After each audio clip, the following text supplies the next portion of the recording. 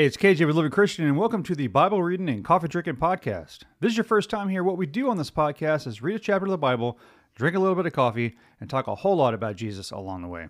Each episode dives into Scripture and discusses it in a somewhat modern and relatable way. I'll also be answering some questions from my social media followers. So submit a question if you'd like me to answer it. Oh, and we'll drink coffee along the way as well. Although our main focus is reading the Bible and drinking some coffee, we will also occasionally be doing some interviews, some random other messages along the way, so be sure to check back often. If you feel the urge to support the podcast, you can do so right here on the podcast page. If this podcast helps you grow in your faith, maybe consider sending it to a friend or maybe dropping a rating or review. It certainly helps us get the word out. And also make sure you check out livingchristian.org for Bible verse list, Christian blog, an apparel store with a bunch of Christian t-shirts, hoodies, hats, and more. It's awesome. All at livingchristian.org. And if you're there, make sure you use the code podcast20. That's a special code for 20% off our entire store, only for our podcast listeners. So podcast20, use that when you're on livingchristian.org. Now, let's get to the episode. All right, welcome aboard. Let's hit John 1. That's what we're going to read today. So this is one of the Gospels. This is going to talk about the life of Jesus Christ is what we want to do here. We're going to read John 1 a little bit. I do encourage you guys, it is October. On December 1st, we'll start a study on Luke. I love to read Luke throughout the month of December. There's 24 chapters in that. It leads us up to Christmas Eve, so get ready for that. If you haven't read Luke before, we'll be doing that here soon in another 6 weeks or so. But right now, today, we're knocking out John 1. So we're going to talk a little bit about Jesus and John the Baptist, and it kind of leads into his life a little bit. So let's read. So John 1:1. And this is very important. I'll probably take a moment to talk about this a little bit. In the beginning, the Word already existed. In my Bible, the Word is capitalized with a capital W. I'll tell you why in a minute if you don't know. The Word was with God, and the Word was God. He existed in the beginning with God. God created everything through him, and nothing was created except through him. The Word, capital W, gave life to everything that was created, and his life brought light to everyone. The light shines in the darkness, and the darkness can never be extinguished. All right, so in case you hadn't figured that out yet, what he's talking about, who he's talking about, is Jesus Christ, okay? So what John is saying here is, in the beginning, Jesus already existed. Jesus was with God. Jesus was God. Jesus existed in the beginning with God. God created everything through Jesus. And Jesus gave life to everything that was created. So that's a great perspective. If you haven't read the Old Testament, and I'm reading it this year, actually. I have a Bible plan that I'm reading throughout the entire Old Testament. So it's an interesting way to look at the Old Testament if you understand what John 1:1 is telling you, is that Jesus was there from the beginning. If you go back in Genesis 1, God refers to himself, or Moses refers to God as we, Father, Son, Holy Spirit. Jesus was there from the beginning, okay? So if you go into reading the Old Testament with that perspective, that Jesus was there all along, that Jesus is the Savior, and Jesus is God manifested in man, right? If you go in with that perspective, it changes the way you read the Bible, I promise you. So, the first part we haven't made very far, sorry about that. But in the beginning, Jesus was there. Keep that in mind, okay? Let's go to verse 6. God sent a man, John the Baptist, to tell about the light, talking about Jesus, so that everyone might believe because of his testimony. John himself was not the light. He was simply a witness to tell about the light. The one who was the true light, who gives light to everyone, was coming into the world, talking about Jesus Christ. Verse 10, he came into the very world he created, but the world didn't recognize him. He came to his own people, and even they rejected him. But to all who believed in him and accepted him, he gave the right to become children of God. They are all reborn, not with a physical birth resulting from human passion or plan, but a birth that comes from God. So the Word became human, okay? So the Word, capital W, Jesus Christ. So Jesus became human and made his home among us. He was full of unfailing love and faithfulness.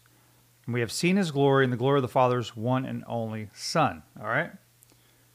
John testified about him when he shouted to the crowds. This is the one I was talking about when I said, someone is coming after me who is far greater than I am, for he existed long before me. This is John the Baptist. For those who don't know the story of John the Baptist and some of the other Gospels, John the Baptist is actually Jesus' cousin, and they were born in a similar time, right? If you remember, Mary was visiting her family, and when she arrived with Jesus in her womb, John the Baptist in his mom's womb leapt for joy. Okay, so John has been waiting to share the knowledge about Jesus Christ, okay, since he was in the womb, quite frankly, which is bizarre. All right, I have a sip of coffee.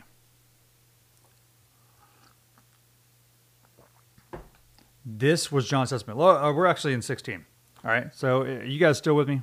All right, there we go. All right, so verse 16. From his abundance we have all received one gracious blessing after another. For the law was given through Moses, but God's unfailing love and faithfulness came through Jesus Christ. No one has ever seen God, but the unique one, who is himself God, is near to the Father's heart. He has revealed God to us. All right, so that is John the Baptist out there just shouting to the crowds, as he says in 15, listen to me, someone is coming. Jesus is coming. Someone far greater than me is coming. I am here to show you guys who is coming, all right?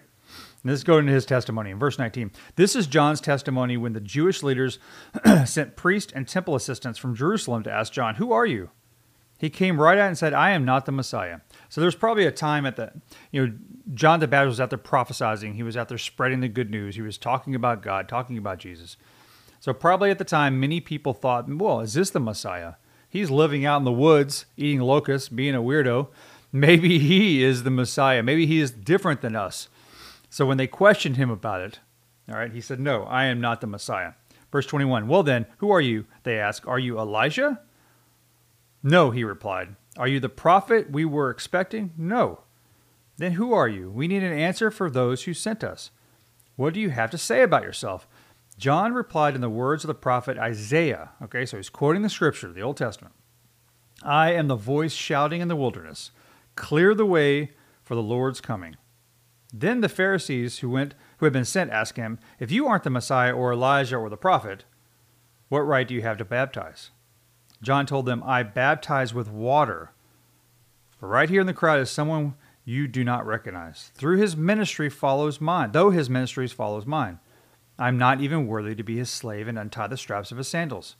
This encounter took place in Bethany, an area east of the River Jordan, where John was baptizing. So John was called baptizing, right? He was water baptizing people.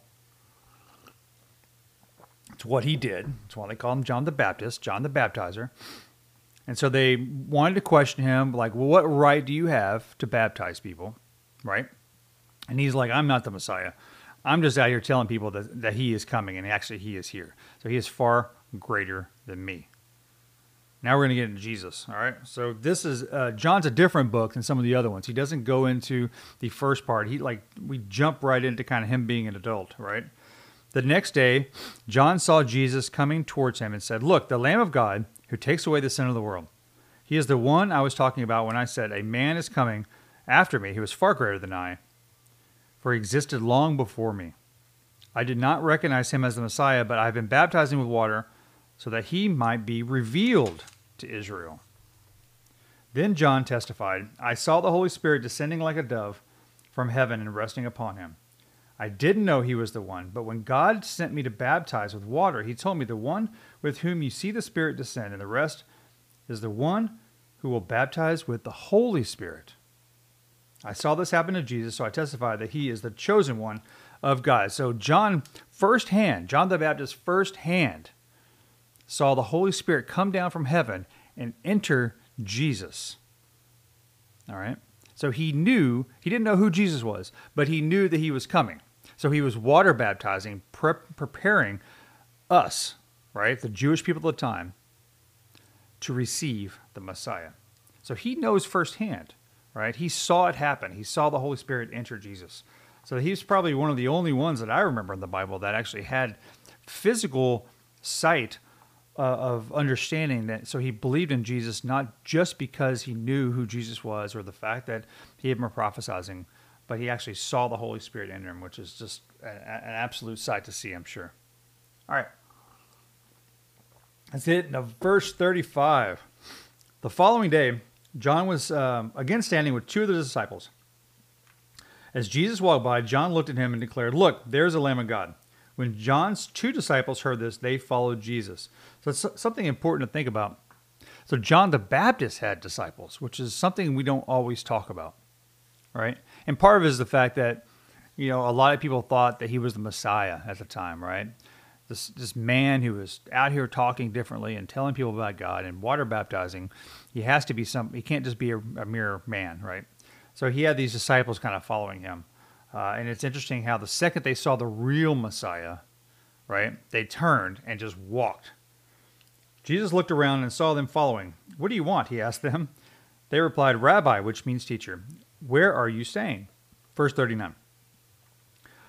"Come and see." It was about 4:00 in the afternoon when they went with him to the place where he was staying, and they remained with him the rest of the day. Andrew, Simon Peter's brother, and one of these men who heard of what John said and then followed Jesus. Andrew went to find his brother Simon and said, "We have found the Messiah," which means Christ. Then Andrew brought Simon to meet Jesus. Looking intently at Simon, Jesus said, "Your name is Simon, son of John, but you will be called Cephas," which means Peter. So you will be called Peter. That was the moment that Jesus changed Simon into Peter. The next day, Jesus decided to go to Galilee. He found Philip and said to him, "Come follow me." Philip was from Bethsaida, Andrew and Peter's hometown. Verse 45, Philip went to look at Nathanael and told him, "We have found the very person Moses and the prophets wrote about. His name is Jesus, the son of Joseph from Nazareth." "Nazareth," explained Nathanael. "Can anything good come from Nazareth?" Which is a funny line. That's verse 46 to me. It kind of goes to show you the biases of the time, right? And we all have them in different parts of the world and the different parts of our country. But Nathanael says, "Nazareth, nothing good comes out of Nazareth." He was probably cheeky at the time, kind of being funny, but also being a little serious in terms of Nazareth. Nazareth is nothing. It's a nothing town. Nobody lives there. Nobody comes from there. Nothing good comes from there. Why do you think God chose Nazareth for Jesus to be born? Into the Nazarenes. For the sole purpose of the fact that nothing good comes out of Nazareth. Think about how humble Jesus came into this earth in Bethlehem. Family from Nazareth. Just a nobody. And then hung on the cross like a nobody. He wasn't treated special at birth and he wasn't treated special at death. He was treated as a nobody. I think God is telling us that no matter where we're from, no matter what kind of life we have, no matter how normal and common we may feel, everybody is special in the eyes of God, regardless of where you come from. So we have to stay humble. Humble from where we came from, humble for where we're going, but stay humble the way Jesus did. He was just a boy from Nazareth who saved the world. It's fantastic. All right, where were we? Verse 47. As they approached, Jesus said, "Now here is a genuine son of Israel, a man with complete integrity." "How do you know about me?" Nathanael asked. Jesus replied, "I could see you under the fig tree before Philip found you." Then Nathanael exclaimed, "Rabbi, you are the Son of God, King of Israel." This is interesting. There's more to this story, right? So Nathanael was at the tree. And I'll tell you, if you've watched the TV show Chosen, they do a really good episode of this. So Nathanael's under the fig tree and kind of contemplating his life and talking to God and crying out to God. And this is described in other parts. And Jesus heard him. Not physically, but because Jesus is God, he heard him. And that's what proved his point to Nathanael. It was like, "Oh my gosh, you are God. Nobody else was around. How did you know that? How did you hear that?" Jesus is always listening. Finally, we'll wrap it up in 50. Jesus asked them, "Do you believe this just because I told you I had seen you under the fig tree? You will see greater things than this," he said. "I tell you the truth. You will all see heaven open and the angels of God going up and down on the Son of Man, the one who is the stairway between heaven and earth." So, right, this is at the beginning of Jesus meeting the disciples, right? He just met Nathanael and proved to him that he was God. And he comes right out. I'll tell you the truth. you haven't seen nothing yet, right? You haven't seen anything yet. You're going to see heaven open. You're going to see angels coming up and down. You're going to see Jesus ascend into heaven after his resurrection. That's what he's referring to. He refers to himself as the one who is the stairway between heaven and earth. Right there, right where he introduces and talks to these people, right where he meets most of the disciples during this period, he is already telling them that he is the only way.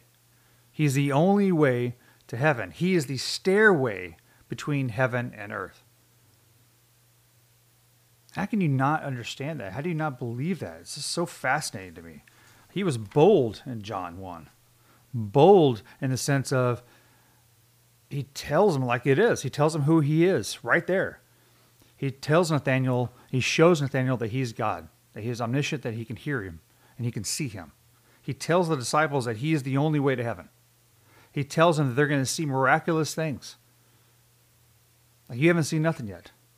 It's fantastic, isn't it? All right, I hope you guys like John 1. I love that. I love spending time with the Gospels, I'll tell you. And you may see on some of my other podcast episodes, we've hit some Gospels. I do. I love reading the Bible in different parts. I love Proverbs and Psalms and some of the Old Testament books and some of the New Testament books. I love to read about Acts, about the formation of the church.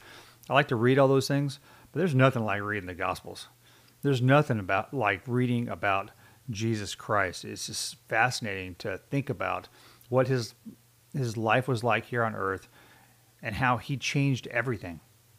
How he changed everything. He changed the course of human history right then. I mean, look at our calendars. What year is it? Right? He changed everything at that moment that he arrived on this planet. And I think we overlooked that. It's been so many years now, and so many people are, and forces and the devil are pulling us away from that, but that's the truth right there in John 1. All right. If you have any questions, knock them out on the bottom. I'm going to answer a few questions here, and then we'll pray and then go about our Monday and get ready for the weekend. Or weekend, excuse me. Get ready for the rest of the week. All right, let's see if we have any questions. I got no questions yet. Is that working? Usually I have about 20 on here. All right, so if you have any questions, is baptism required for heaven? I'll read that one, Becky Lee, in the comments. I would say two things. There's two different baptisms in my mind. One is the baptism of the Holy Spirit, and one is the baptism with water. Okay, so you receive the baptism from the Holy Spirit when you receive the Holy Spirit, when you accept Jesus as your Lord and Savior. Period. That is required for heaven. Okay. Water baptism, in my opinion, you can look at this differently. I don't feel it is required for heaven. However, with the stipulation of Jesus wants us to get water baptized. Okay? He was water baptized. There's a reason why we just read about John the Baptizer, right? John the Baptist. It's an important aspect of your faith. It's important to show the world through baptism that you've accepted Jesus Christ as your Lord and Savior. Now, saying there's some figures in the Bible that got to heaven without being baptized, yes. Thief on the cross, he believed in Jesus Christ right then. And he got to, Jesus said, hey, I'll see you in paradise. Period. So he didn't get water baptized, right? So I think if you want to be water baptized, I 100% recommend it. I think you need to do that, right? I think we all need to show our family, our friends, our church, our world that we've accepted Jesus Christ as our Lord and Savior. I think that is a way to show us and ourselves and everybody around us that we're washing away our sins and accepting Jesus Christ. But do I think it's required? No. I think there's some denominations, Catholicism, others that, they baptize real quick when you're a baby. I actually truly believe that you need to be baptized when you accept Jesus of your own volition. So not when you're an infant, because you can't do that, but later on in life. Whether you're 8 years old or 18 or 28 years old, doesn't really matter. But that's my personal opinion. I think that's the case. So I do think that you need to be water baptized. I don't think it's required, if that makes sense. But to each his own. We'll see. Well, I'll ask Jesus one day what he prefers. All right. She calls me Kiki. Love your lives. Been watching for over a year. I'm at the beach for my birthday week. Last year you wished me a happy birthday. Well, happy birthday to you. Love you. Hope you guys are having a great vacation there on the beach. All right. How important is it for believers to be in a community is this a commandment? It's not a commandment, but it's certainly regulated and suggested in the Bible. So if you read the book of Acts, it's very important how they formulated the church. There's a reason why we just got done reading Galatians. Paul wrote letters to the churches that he formed. It's an important part of the mission to get the word out and for people to accept Jesus Christ. Okay, so I do think gathering on Sundays or other days, surrounding yourself with a body of believers is very, very important. I think it's very challenging to do it all on your own, right? I think there's a reason why God puts you in places and surrounds you with certain people. I think we all need to help each other. I think we are here. Like one of my favorite Bible verses is in Matthew, right? One of the disciples asked Jesus what the best commandment is, right? And he said that the first most important commandment is love God with all your heart, soul, your mind. The second, as equally as important, is love your neighbor as yourself. How can you love your neighbor if you're not with anybody? So I think it's challenging to try to have a good faith journey all alone. I think you need people. I think we need to surround ourselves with people that help us because we all kind of falter sometimes. So it's important to have people around you that can help you. It's also important that you can help others, right? So I think that's the case for me. I think I love being surrounded by people and a community and a faith-based community. I think it's very, very important. All right, what time do you start these Bible readings on PST? It is Central Time right now here. It's 8:20, so Pacific Time would be 6 o'clock in the morning, Mondays and Fridays. But once again, you can always listen to any of these on the podcast, Bible Reading, Coffee Drinking, or on YouTube. You can catch up afterwards on that. So, all right, one more question, and we'll get out of here. All right, I still haven't found a church home for prayers, etc. Where do I pay my tithes? Well, I think tithing is an important part of your faith journey, but I view personally tithing in many different ways. Now, let me have a sip of coffee and I'll respond to that. I think tithing, right? The old tithing, the percentage-based tithing was an important part of the old world. I do think it's important to tithe. Now, what does tithing mean? It is to sacrifice or to give. Okay, so I do think it's important. And there's many ways you can give. You can give of money, right? You can give to your church or other organizations. If you don't have a church, find a Christian-based ministry or charity to give to. There's ways you can give your money monetarily back to the faith organization or to God in many different ways, okay? But I also think you can give of your time, and I think you can give of your talents. Okay, so time, talents, and treasure. They're all, in my mind, a form of tithing. So whether it's you're giving money to a local church, your own church, community organization, some sort of charity organization that's Christian-based, whatever that may be, that's fine. That's great. Maybe you need to give your time. Maybe you need to donate your time and help people in need. Maybe go down and work at a food bank, right? Maybe give your talents. Maybe volunteer somewhere. Volunteer at a church. Run the projector system and the slideshow for the words for the songs. Do what I do. I mean, I write blogs and run Living Christian. I think that's a version of tithing in some form or fashion. I give a lot of time to my faith, and I give a lot of my time back to God. So regardless of whether it's your time, treasure, or your talents, find a way to give back to God. Period. Okay? That's what tithing is about. It's not about writing a 20% check and going about your life doing whatever the heck you want to do. That's not really what it's meant to be, okay? You're supposed to be giving your time, treasure, talents to God in some form or fashion. So give 10%, your first 10% of your life to God, right?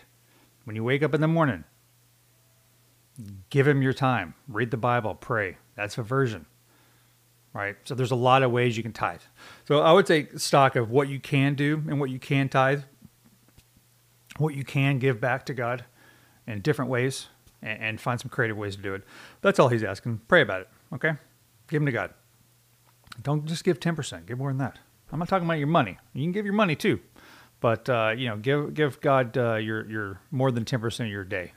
That's what I would also ask you to do. All right. Hopefully you guys are ready to go for this week.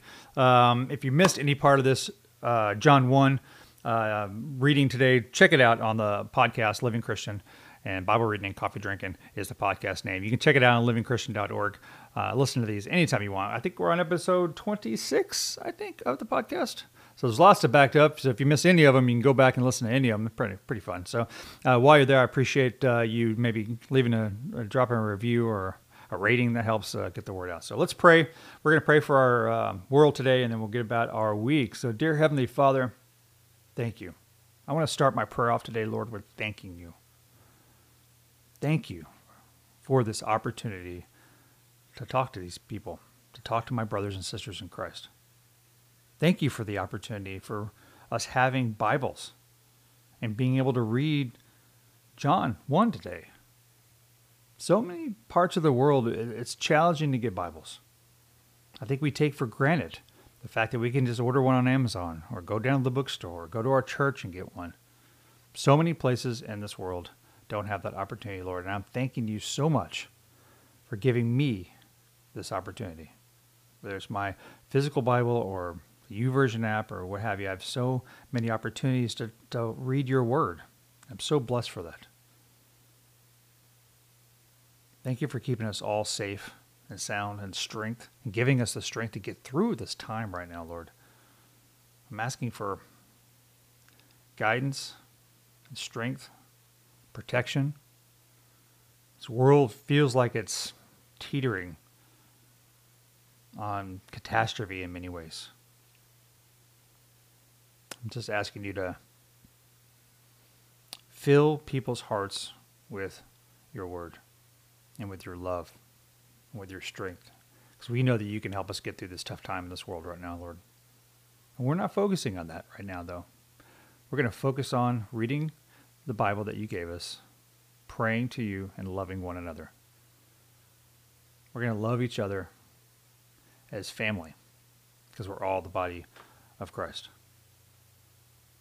In Jesus' name I pray. Amen. All right, guys. Love you guys. Have a great week. We'll talk on Friday. I will do a different book of the Bible, a different chapter of a different book. I'll pick it out later in the week, and we'll tackle that as well. So until next time, I'll see you guys on Friday. Keep Jesus on your heart, forever on your mind. Talk to you soon.